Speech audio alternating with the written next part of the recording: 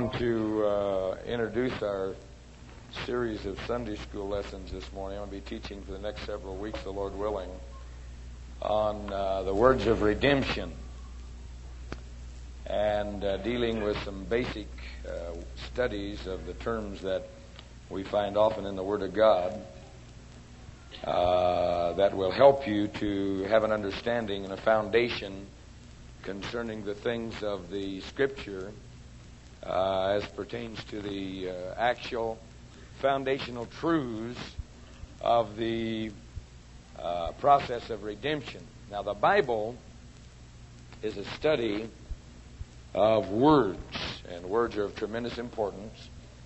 And if you're a Bible student, you will immediately recognize that the revelation of the Bible does not attempt to deal with all subjects on earth, does not attempt to deal with scientific subjects, although it is extremely scientific in many of its places of revelation, sometimes thousands of years before its time.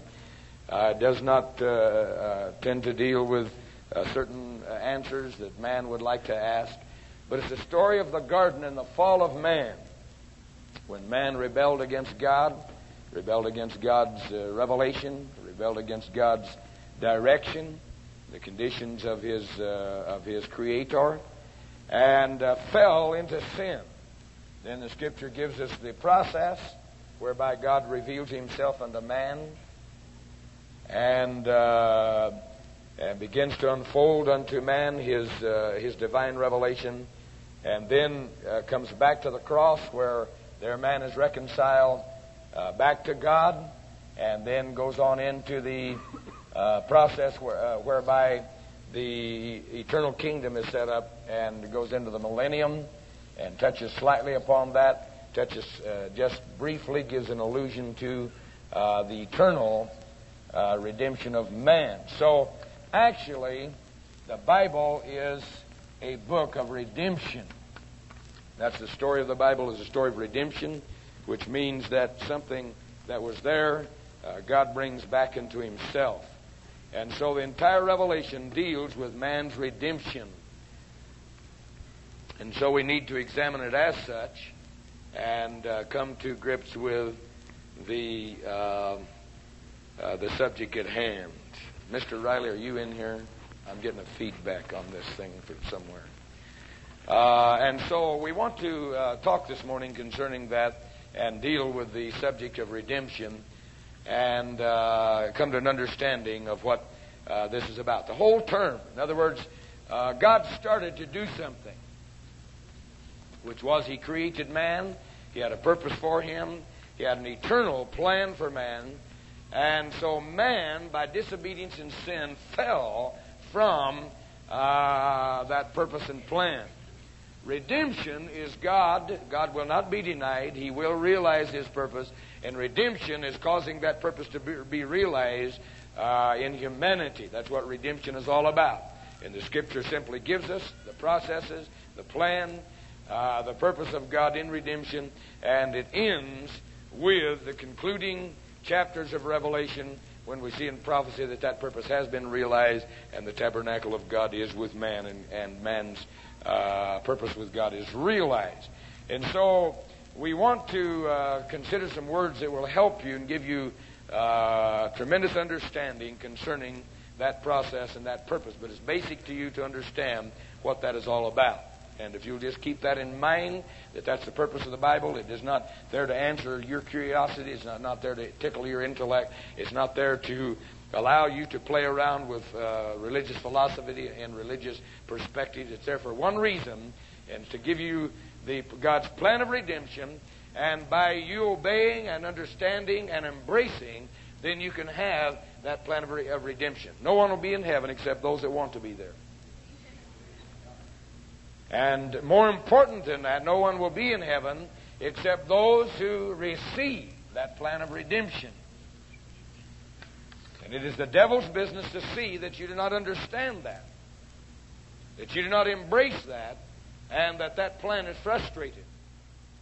See, that is a perfect plan. That is a plan that is organized in heaven.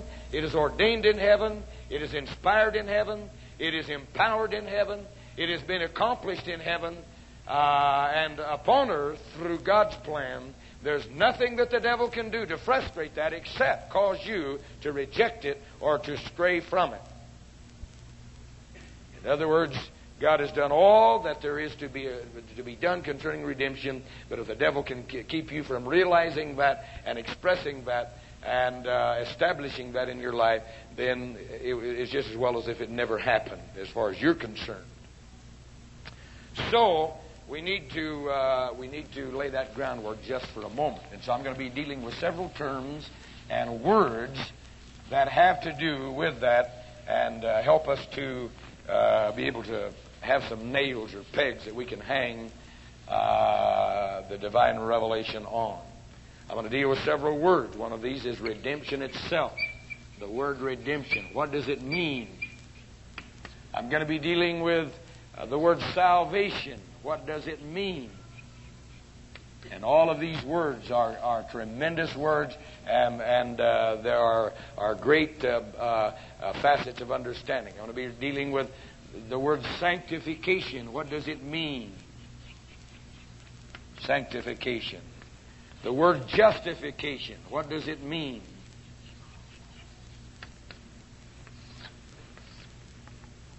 Born again. What does it mean to be born again? Ever since Jimmy Carter has made his bid for the presidency, the term born again is a word that is of tremendous popularity. And I've read at least 3 different interpretations that have nothing to do with the Bible revelation of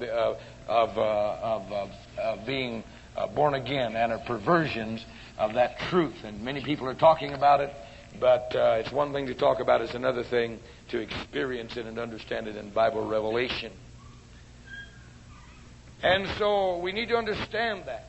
Over all of these words will be the subject of the kingdom of God. The kingdom of God. Because that's actually what we're dealing with. The kingdom of God. It's important that you understand several prominent truths concerning the kingdom of God. All of Israel waited for the kingdom of God. And in redemption, we'll deal with just a little of that.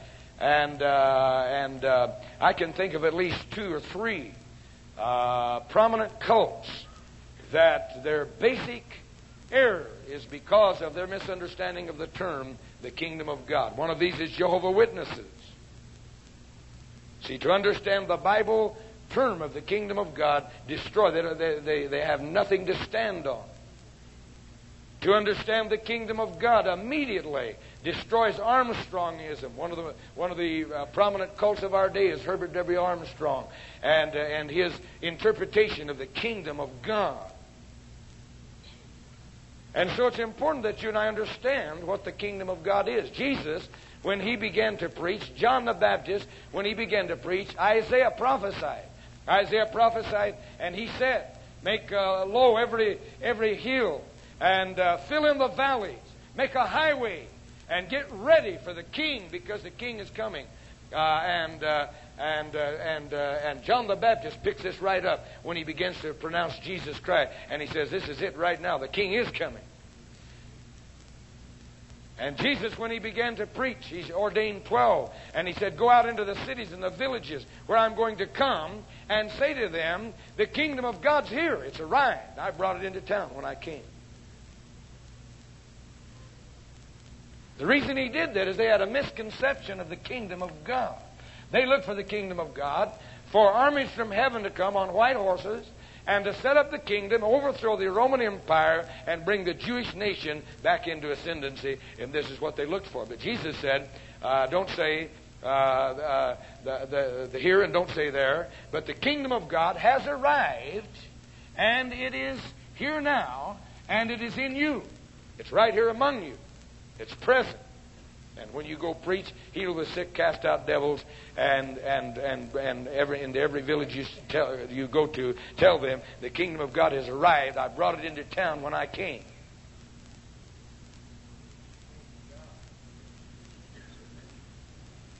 See, the kingdom of God is not something that's far off. There are some facets of it that are far off. And we're going to talk about that in this word of redemption. Redemption of the soul is now. Redemption of the body is later. But the kingdom of God is now, and we enter the kingdom of God now, or the Bible has no meaning. In other words, Jesus told these people to lie. When you go, I want you to lie to these people and tell them that the kingdom of God has arrived. It's here now. You understand me? You see, the Bible is very plain. Okay, so we're going to deal with these subjects, and we're going to talk about this being born again and a number of other words that I believe will give you tremendous insight and understanding. Any pastor who pastors has people who are harassed and hassled with all kinds of doctrines, isms and Adventisms and et cetera and et cetera. And so people take a little bit of Scripture and go running off on a tangent, and they ignore the plain teaching of Scripture. And so I'd like to help you to give you some foundation. And I want to deal this morning with this great word, redemption, because that's what the book is all about. Redemption. We want to come to grips with an understanding of the word redemption, if we can, this morning. And we deal with two facets of this, which has to do with the kingdom of God. The first facet is the soul, redemption of the soul. The second is the redemption of the body. And so we'd like to move through that this morning. The basic understanding of the word redemption literally means, and at the root of this is deliverance by payment of a ransom.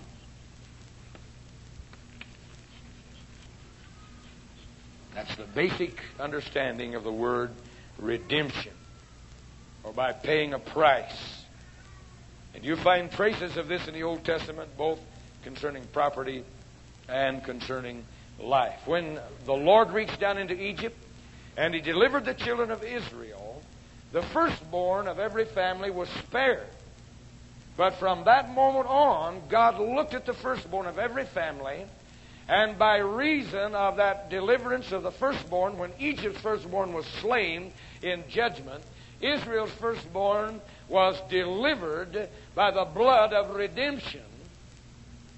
From that point on, God considered the firstborn as being peculiarly His, and He considered He had a special claim, and thereafter the firstborn always had to be redeemed by payment. And you'll find this in the Scripture, and you can write this down, and this gives us a little understanding of the Word as we're going to move on through the revelation of the Bible. I wonder if someone would get for me Exodus 13 through 15. Tom Thompson. I'd like for someone over here to get me Leviticus 25 through 27. Leviticus 25 through 27. I'd like for someone to get for me Esther 4, verse 1. Sister Kathy Kennard. Esther 4, verse 1. Redeemed by payment. This is basic to the understanding of the word redemption. Redeemed by payment, or deliver by paying a price. Would you read that, Tom Thompson? Exodus 13 through 15.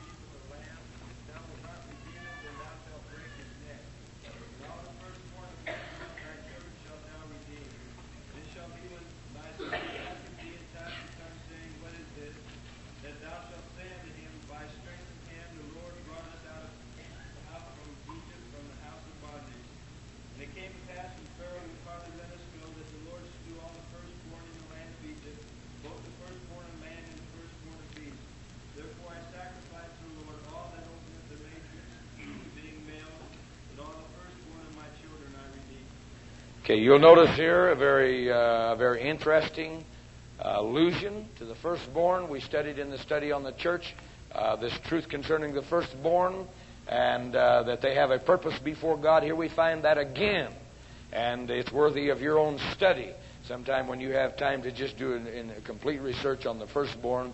But anyway, here we have, it says, if you have a lamb and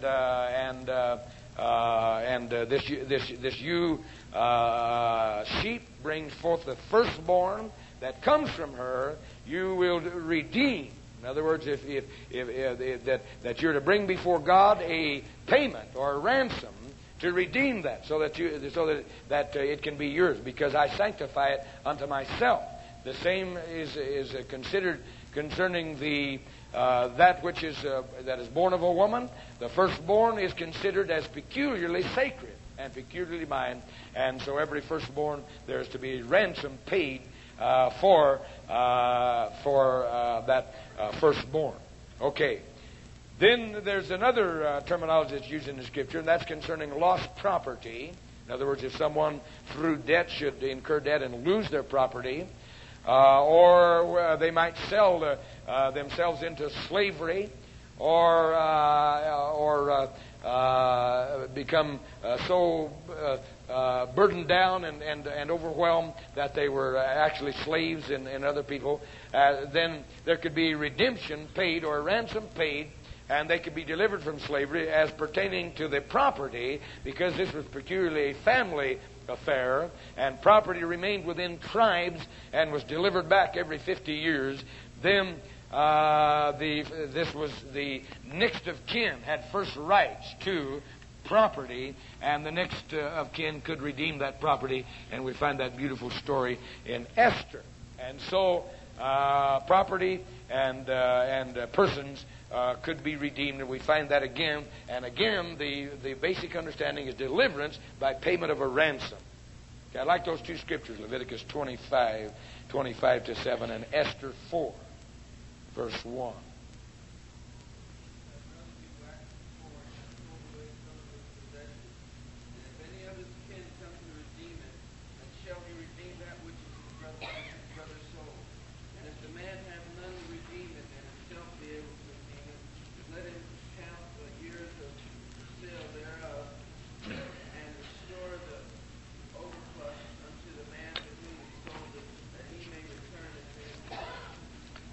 Okay, this has to do with the year of Jubilee, and it was to be measured to the year of Jubilee, their 50th year, and then it was automatically restored back to the tribe, and so the price was to be measured. But nevertheless, we find the truth that there's to be redemption, redeemed, deliverance by ransom or by payment.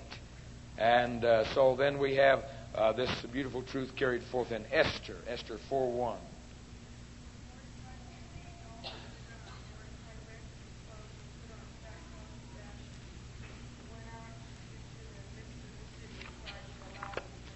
And verse 12.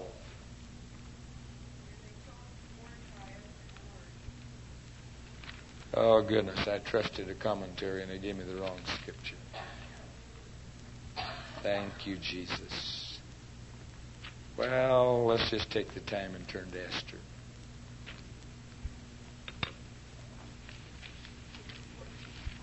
What does that 14 say?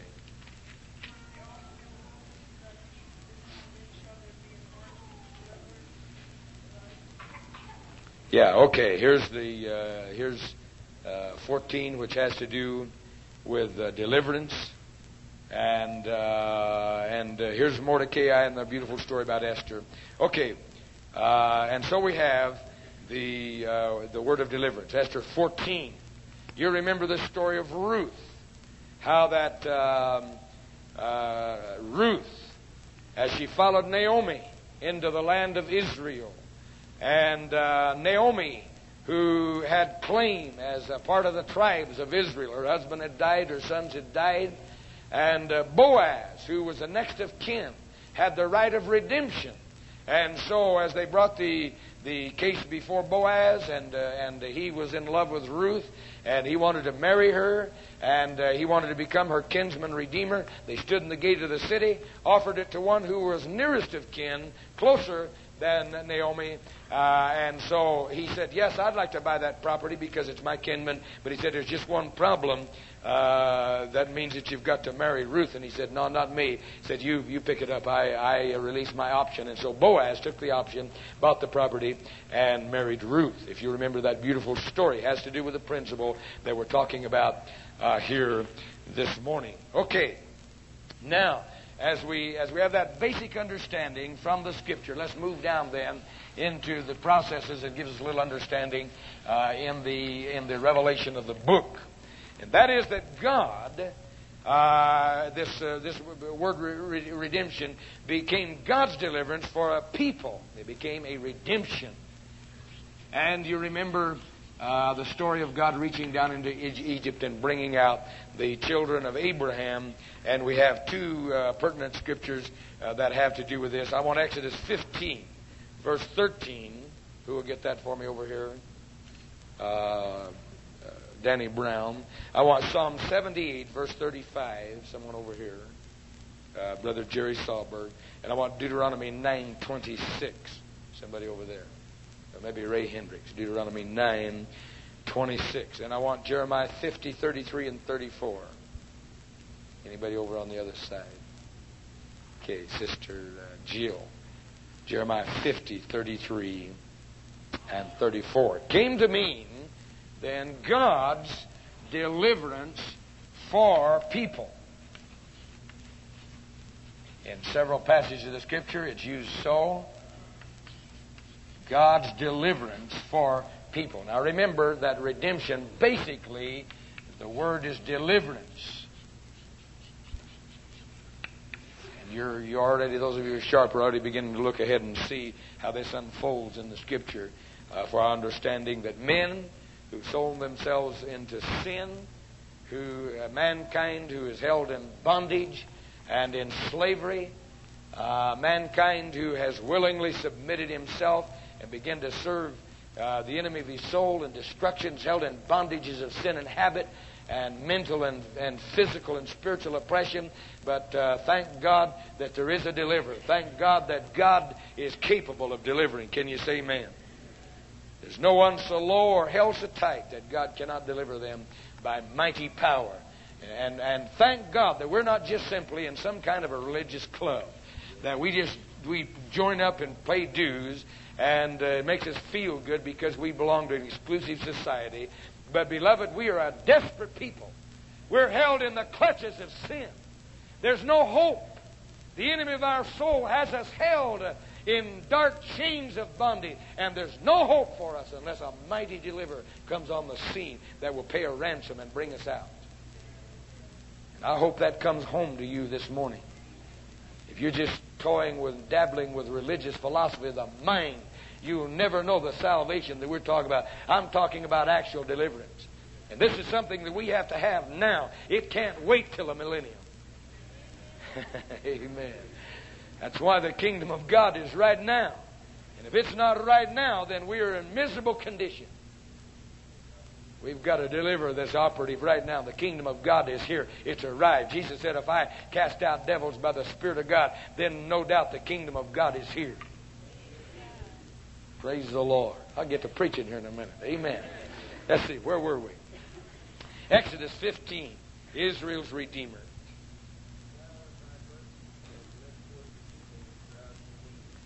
Go ahead, I'm sorry.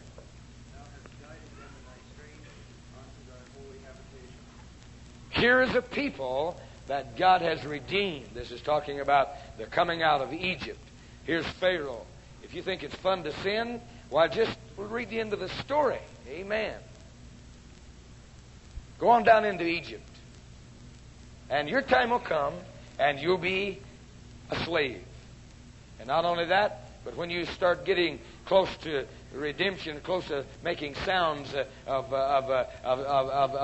getting free to God, I'll tell you what the devil will do. He'll take your straw away, and he'll double the talent that you'll produce. See, that's why you've got to have a deliverer. When the children of Israel were down, the sons of Abraham were down in Egypt, and Moses came to Pharaoh, and he said, guess what, Pharaoh? God sent me down and said, let my people go. Pharaoh said, I'll call you your 5 and raise you 5, Moses. Take all the straw away from them and double the talent. You think I'll let them go? Listen, you think it's been rough up till now? Wait till I get through with you. You see, that's why a little philosophy and a little religious club and a little religious fraternity will never do the job. You're held in the bondages of dark powers of this world, friend. If you're unsaved, and I am here to declare that you must have a great Savior to deliver you, or you'll never get free from the dark toils of satanic bondage in your mind, in your spirit, and in your soul. You'll never find the breaking of habits. You'll never find the loosing of the mind games that constantly holds you in its grip. Praise God. Mighty deliverer, Israel's Redeemer. Psalm 78:35.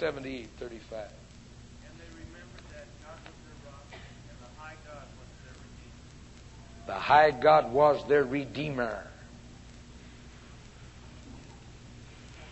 This is talking about the children of Israel in bondage in Babylon for sin. Deuteronomy 9:26. Praise therefore unto the Lord, who said, O Lord God, destroy not thy people and thine inheritance, which thou hast redeemed through thy greatness. Thou hast redeemed. Thou hast brought forth out of Egypt with a mighty hand. Isn't it wonderful? Salvation is wonderful. Praise God that when I opened my heart, I had a real salvation. I remember a number of years ago, I was in the United States Air Force in Chanute Air Force Base. I was miserable. I was lonely. I was feeling the results of sin. I was in bondage, and I was religiously inclined.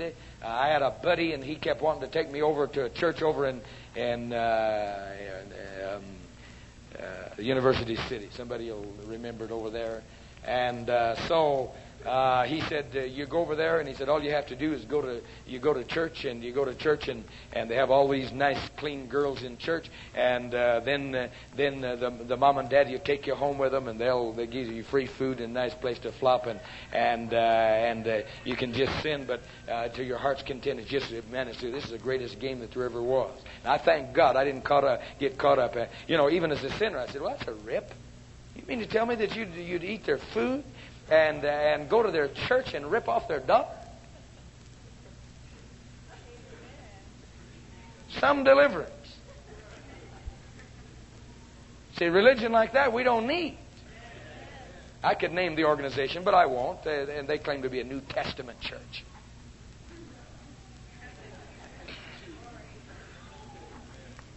Was his religion. Praise God. I wrote off to the Rosicrucians, and I said, hey, this is neat. Secret power. Got the book back. Said, we can send you a list for $30. Well, $30 was like $3 million to me. I needed deliverance. Send me a list, and I could find these books or in any library on earth, and just as a checker, you do something with your palm of your hand, and some secret powers released, and all. I said, man alive, I need help. But thank God I didn't get sucked into that kind of stuff.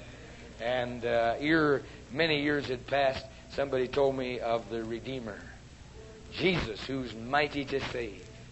God, who is looking everywhere to find a heart that's hungry for redemption and salvation. Okay. Babylon, then we have again another reference to this, and this is in the children of Israel. They're in Babylon. They've sinned. They're in idolatry. They've made themselves statues, religious statues, to bow down there to and create religious interest and enthusiasm. And this is rampant in the United States of America. It's just really, and it goes off under the guise of Christianity. And that's what the children of Israel got thrown into captivity and bondage for. That's why God destroyed their nation and brought the troubles upon them, which they've never survived from till this day. And so they're down in Babylon, and thank God that a deliverer was present. Jeremiah 50:33-4.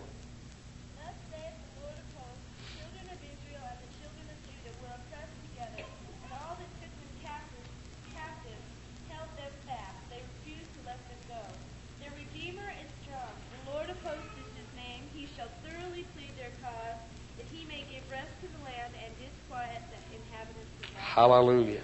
Their captor refused to let them go. But thank God they have a strong deliverer. I tell you, Jesus saves, friend. Salvation is real. And it can be experienced, and God can break the power of sin in your soul. Okay, we're carrying this thought on through as to deliverance and redemption, laying a groundwork. Luke 2:38, even in the birth of the Lord Jesus and in the days when Jesus appeared on the scene, this was a very prominent thought. And in Luke 2:38, I'd like someone over here to get that for me. We find the traces of that. Dave Burt. We find the traces of that. It was in their thinking. They were looking for this to come. And nationally, when Jesus appeared on the scene, and in Luke 2:38, we find these interesting words. And she, coming in that instant, gave thanks likewise to the Lord, and spoke of him to all those who looked for redemption in Jerusalem. Anna the prophetess, when they brought Jesus in to have him dedicated to the Lord.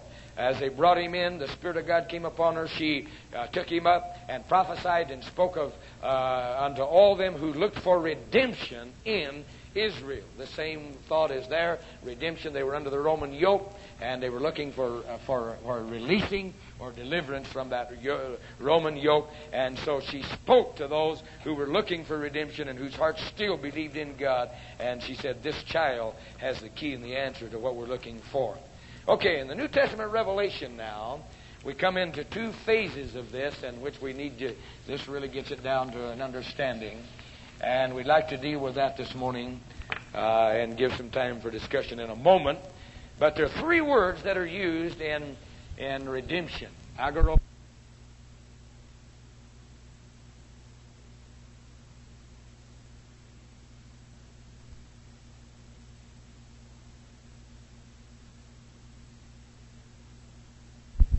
None. The transaction. This has to do with the initial price to buy in the market, the actual transaction of buying. Praise the Lord. This has to do with redemption. See, there's several facets of redemption. There's several parts of redemption, and there's several foundational truths that will help you to understand. First of these is the buying, or the initial price, the transaction itself. Mark 10:45.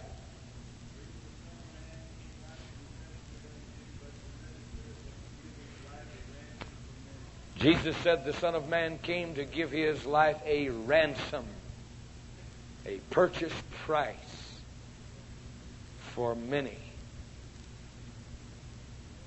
You see, when mankind sins, when he rebels against God, when he lives his own way, he has built up a horrible debt of sin.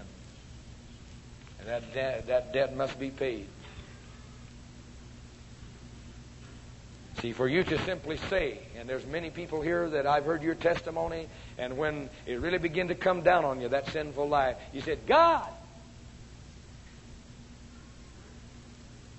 you get me out of this.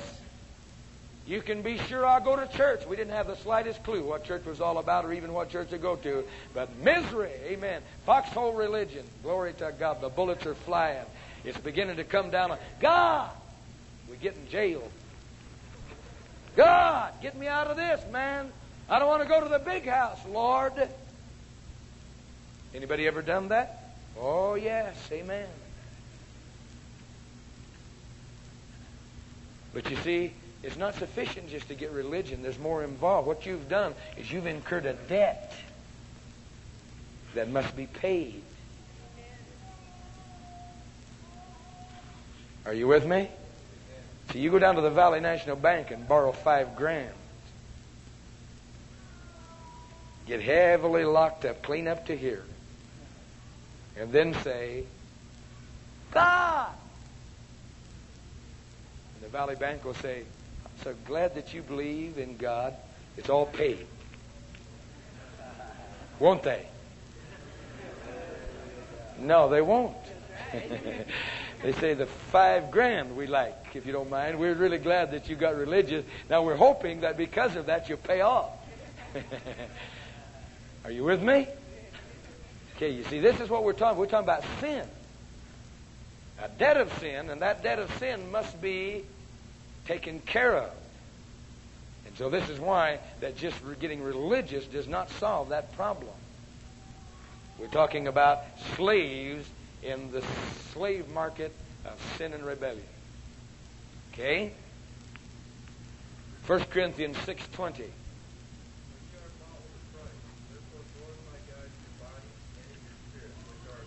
You are bought with a price. Therefore glorify God in your body and in your spirit, which are God's.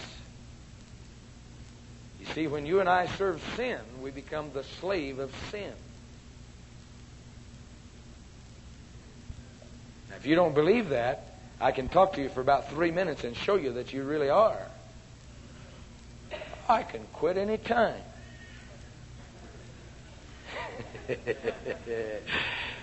Oh, yeah? Let me see it. Oh, I don't have to drink. I just do this because everybody else drinks. I'm not hooked. I talked to a man in the hospital that drank 2/5 of whiskey a day. Pickled man. And he said to me, I'm not an alcoholic. I can quit anytime I want to. But he only told me he just didn't want to quit. Yes, amen. Why, pot is non-addictive. I can quit anytime I want to. Sure you can. But you just don't.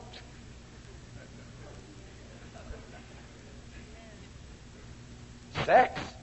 Take it or leave it. I'm not hooked.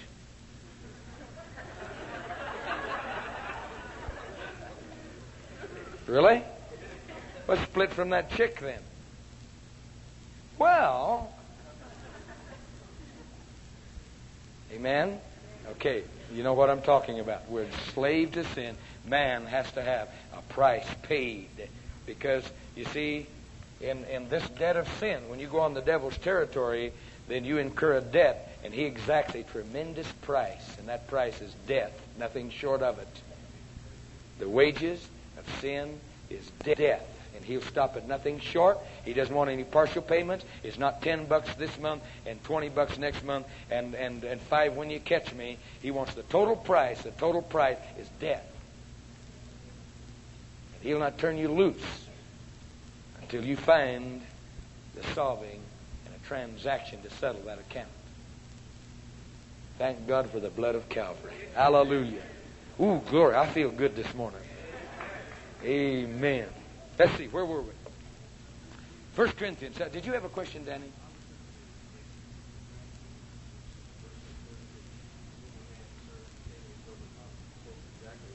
Right. Would you find that and read it for us in just a little bit? We'll come back to it. 1 Corinthians 7:23.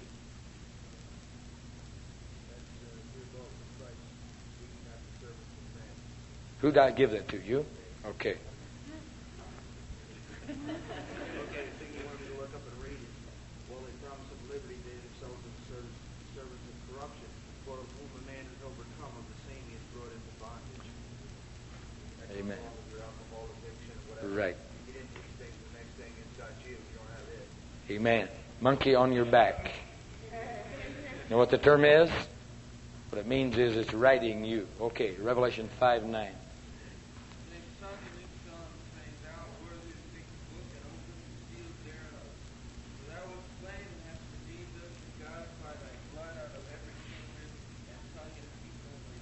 Here's the heirs of salvation. Thou hast redeemed us. Transaction. Buy in the market. Initial price. By thy blood out of every nation. Thank God for a mighty Redeemer. Can you say amen? Thank God for someone who was willing to pay the debt. Praise the Lord. If you don't think that the plan of salvation is a marvelous miracle, just get in debt about $4,000 to somebody, and then go to somebody and say, hey, could you help me out? Say, how'd you get into that mess? Say, well, I borrowed $4,000. Say, well, that's tough. Yeah. Be praying for you, Doc. But I need $4,000. Well, that's too bad. You find it where you can find it. But thank God, beloved, that God, who is rich in mercy, for his great love wherewith he loved us, when we were dead in sins and trespasses, has quickened us or made us alive together with Jesus Christ. Hallelujah. God, who is wealthy in mercy, paid the debt. God so loved the world, he gave his only begotten Son, that whosoever believeth in him should not perish, but have everlasting life. Okay, there's a second word that's used. I get all the scripture they have. Okay, this is exagorazo. This is a Greek word. And this word means to buy, not only the initial price, but to buy out of the marketplace. Remove it from further sale. Hallelujah. Amen? It's not enough that we just have somebody to come along, that every time we, as prodigals, we incur a debt, that we have a rich daddy, and he just says, well, here's $1,000 to get you out of off the hook. Here's bail. I'm going to get you out. Well, here's $4,000. I'm going to take care of that wreck. I'm going to see. But thank God that the salvation that we have isn't that kind of a salvation, that we've got a wealthy, indulgent daddy that just goes around just passing out bucks to keep us out of trouble. Amen? But he buys and takes out of the marketplace. It's no longer there. Praise the Lord. That's real salvation, you see. Real salvation isn't that you go into the cubicle and you play the little games and say, I've been a bad boy, and it's too bad I've been a bad boy, and I confess being a bad boy. And if the man with his collar turned around backward, to be honest, you say, yeah, you're going to go out and you're going to be a bad boy when you go out of here too. See, but the redemption that you and I have is exagorazo. It's buying, removed from the marketplace, takes out of that situation. Praise God. It's real salvation. Buy out of the market and remove from further sale. Galatians 3:13. I need somebody over here. How about over here? These folk over here, get over here and hide. Paul, how about you getting this Galatians 3:13? They hide over there with the lights out, thinking that nobody will call on them. Galatians 4:5 over here. Sister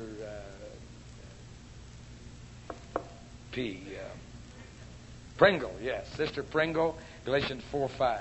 Colossians 4:5 over here, somebody. Sister Burgess, Colossians 4:5.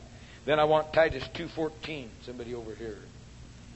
Brother Steve Domaratsky, 1 Peter 1:18.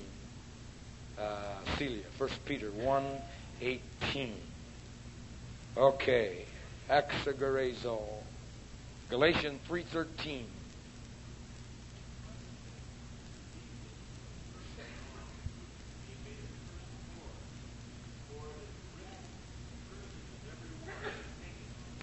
Okay, that action which Jesus wrought hanging on the cross not only paid the price, but also removed us from the power of that held us in its horrible grasp. Galatians 4:5.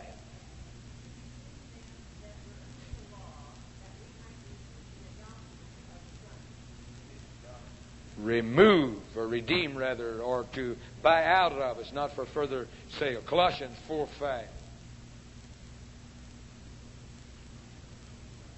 Okay. Colossians 4:5.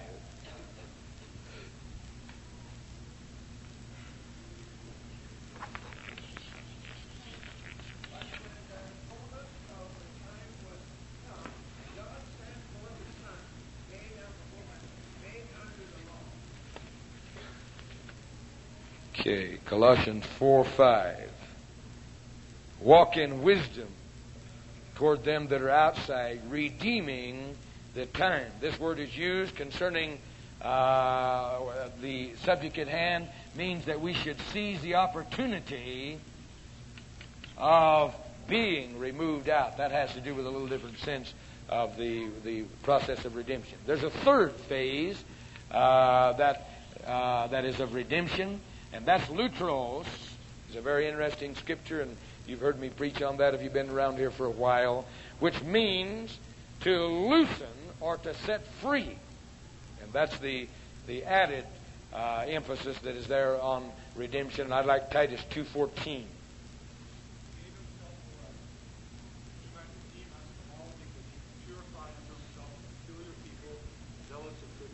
Redeem us from all iniquity, or loosen us from all iniquity. See, this is why you hear me preach and people say, I just can't stop. I just can't give up. I just can't get free. Why, that's a lie from the pit of hell. Because the blood of Jesus will break the bondage of any habit, any sin, any transgression. And the Scripture says that He came to redeem us from all iniquity, to loose us, to free us from it. That's why I don't buy this old denominational thing. Well, we all sin every day. Well, you better quit it.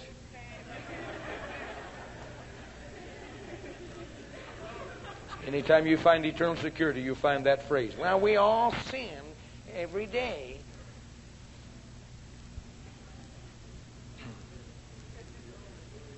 But where's the salvation then that God speaks of, beloved? This doesn't mean that we may not be deceived and make mistakes, but this means that's not the philosophy of this life. That's not the gospel. The good news is that you can get deliverance from that devil that's on your back. You can get deliverance from the monkey that hangs on your back. See, if all you're going to do to the drug addicts is bring them into a program, they've been in programs. They don't need any more programs. They need lutros, redemption, who redeems us from all iniquity. Purify unto Himself a peculiar people, zealous of good works.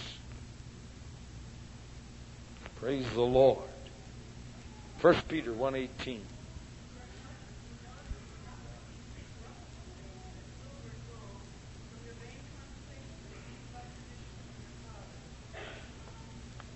You're not redeemed with perishable things such as silver or gold, from the vain conversation which you received from your fathers, but with the precious blood of Christ, as of a lamb without spot and without blemish. That word again is lutros. Your vain conversation is your walk. That walk of sin, that walk of ungodliness, iniquity, rebellion, and unrighteousness. The blood of Jesus, thank God, can change that walk, can change that conduct. So it's accomplished, and this is the third word. 3 words there, lutrao. Okay. Now we want to conclude this morning by talking about the redemption of the body. We've been talking about the redemption of the soul. Legally and forensically, the redemption of the body was paid for in Calvary. The first fruits of that are received in divine healing and miracles. But the full manifestation of that only comes in the redemption of the body. And this is where, unless you understand this, then these false cults will trip you and tangle you and cause you to understand. Because there is a time coming that there will be a redemption of the body that has not happened yet. On the one hand, there are those that say you can't get saved now. You can't get saved now. That's what they'll tell you. Well, I beg to differ here. I thank God that I got saved before I found that out. Who will tell you you can't get born again now. Well, beloved, I got born again before you came around or before I heard such a thing. You're too late. You're 23 years too late. Thank God it happened to me. Okay. Now, I understand there's no redemption of the body yet, and this is very apparent. The last enemy that shall be destroyed is death. That's something that is yet to come. Legally, it has been taken care of at Calvary. But in God's plan, it is not taken care of until a future time. We have three scriptures I want to read, and then we'll come back and open this for discussion. And I assume that we'll get some pretty in-depth understanding. Romans 8:23. I'd like for someone over here, Jerry Sahlberg. I'd like for Ephesians 4:30. Tom Thompson. I'd like for Ephesians 1:14. Somebody over here. Ephesians 1:14.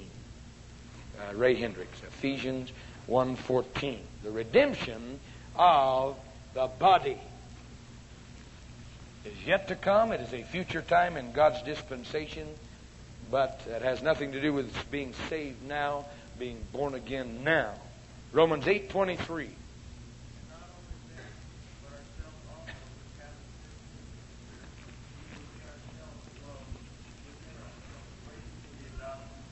Okay, this is Paul. Go ahead. I'm sorry, Jared. Which is the redemption of our body. Okay, that is a particular phrase and term. You need to understand that clearly. The redemption of the body, or the actual time when the body will be changed and the body will enter into its full ramification. You've heard me say that people who die now and their bodies laid in the grave and they go to hell, that is not the full punishment of sin, but they will be resurrected. The reason is that the full punishment of sin cannot be realized until their body is resurrected. And then they are cast alive into the lake of fire, Revelations 20, to suffer for eternity, forever and forever and forever. Hell is bad enough, but that's not the end, beloved. Neither can you and I who get saved now receive the full impact of our salvation, but that comes when the body's redeemed, when our bodies are changed, thank God. 1 Corinthians 15, and when we are caught up to meet the Lord in the air, and this corruption must put on incorruption, and this mortality shall put on immortality, then the body's redemption is made complete, and we receive our full reward. Full reward of salvation is not in this life, but it comes at the redemption of the body, or called the resurrection. Okay, Ephesians 4:30 is an interesting scripture that helps us to understand this.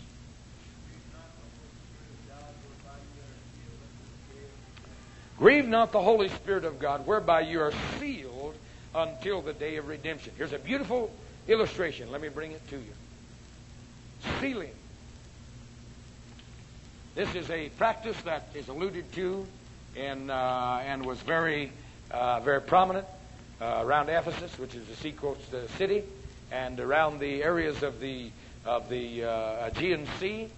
And timbers would be cut, dragged to the ocean, and there would be held in large floats. I've seen these in Canada by the hundreds, and there they'd be tied together so that they could be brought into far distant places and tied onto ships and etc. And so in this area, men came from all over the Mediterranean area to purchase the floats of these logs. And as the bidding would come, they'd vie back and forth, and the highest bidder would buy. And then on that float of logs would be put his seal. It may be this or it may be that, initials or whatever it may be. He would pay earnest money, which would seal the deal and would be a good faith contract of the transaction. Put his mark upon the float of logs so that they would know that they belong. And let's just say, for instance, that this is Mitchell. Okay, Mitchell's seal is put on that float of log. I put the earnest money down. Then, awaiting the time when I accepted delivery and when I would pay the full price. Okay, now this beautiful verse of Scripture in Ephesians 4:30 says that you and I who are God's children, He has purchased out of the slave market, made His bid, and that bid was the precious blood of Jesus Christ. Having accomplished that, but not ready yet to accept delivery, for reasons of His own, put His seal, which is the Holy Spirit, upon the purchased possession. That's what it means to be born again. It means that suddenly God puts His stamp mark. And that's why, beloved, you can tell the difference between believers and unbelievers. That's why we demand that there has to be a change of life. If God has indeed put His stamp mark upon you, then suddenly a whole range of things transpire. That you receive a divine nature, number one. Number two, the power of sin is broken. Number three, the Spirit of God is yours to come in and take up His dwelling in and begin to express Himself through you in the gifts, which are just but a promise of that which is to be. Amen. Number four, your minds are renewed. You don't think in the same patterns that you used to. And that mark is upon you visibly for everyone in the world to look and say, I don't understand Oscarson. He used to be a good guy. Used to party. Used to be a nice guy to talk to. And now when I talk to him, he wants to talk about Jesus. What's happened to Oscarson? I used to like him, but I don't like him anymore. It makes me nervous when he comes around. What's happened is God put His seal upon him. That's what happened. and there visibly for the world to read, is the earnest of the inheritance until the redemption of the purchased possession. But one of these days, see, that's God's property. He's put His seal on that. It's visible. All the devils know immediately. They know Oscarson's name. You can bet they know Terry Oscarson's name. It's written in heaven. Glory to God. Amen. Okay. But one of these days, like Brother Westberg, boy, that was effective, wasn't it, when Randy Woolman blew that drum? Dun, dun, dun, dun. And suddenly, Terry Oscarson, that God has purchased, and He put His seal on and said, I'll be back for him one of these days. Suddenly, Terry's going to like that. And in that same instant and action, in a moment, in an atom of time, he's going to be changed. In that body, the redemption is going to transpire. Are you following me? See, this is Bible. If you're waiting for someday for redemption to transpire, you better heed and get saved now. Because when that trumpet blows, Terry's going to go this way, and you're going to sit here. And that's going to be a fearsome event. 2 men will be in bed. Or 2 people will be in bed. 1. Lord deliver us. I'm preaching on that this morning. 1 go, 1 taken. 2 women be grinding at the mill. 1 will disappear and she's gone. Amen. Redemption of the body. Thank you, Jesus. Ephesians 1:14. Yeah. In whom also, after that He believed, was sealed with that Holy Spirit of promise, which is the earnest of our inheritance until the redemption of the purchased possession unto the praise of His glory. Sealed with that precious Spirit of promise. Have we got about a couple of minutes? I got to preaching and got away from myself, but let's answer a couple of questions maybe before we lay this to rest. Anybody have a question pertaining to this? Yes, Jill? I'm curious, a lot of people, some people that I pray with at the altar don't seem to have a full revelation of what salvation is. Yes. It's like it's not a heart thing, and they go up there, they don't really get saved. Even though Some people she prays with at the altar don't seem to have the revelation of salvation. Do not let reaction fool you. Because I've seen people that I have prayed with and they just cry and snot and I'm so glad and I'm so happy. And somebody else say, God be merciful to me, a sinner. Don't crack. There's no emotion. There's no outward sign of any kind. But guess who got the goods? Not the emotional slobber box.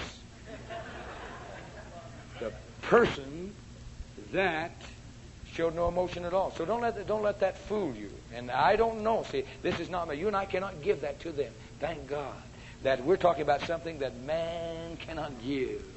We're not talking about a human mechanism, organization, or institution, or some kind of a con game, or some kind of a mind trick. We're talking about something that if they mean business with God and will repent, suddenly written on them is the seal of the Holy Spirit. And God does His wonderful work, and the Lord knoweth them that are His.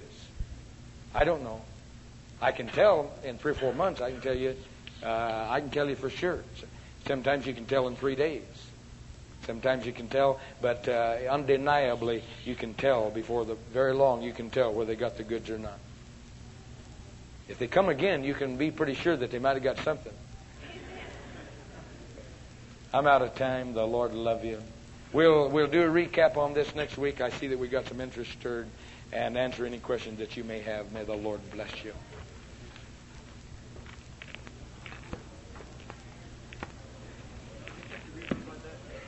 Yeah, I couldn't scare up anything on it, brother. Yeah. Steve, give this to Ike, and give this to Sister Burgess.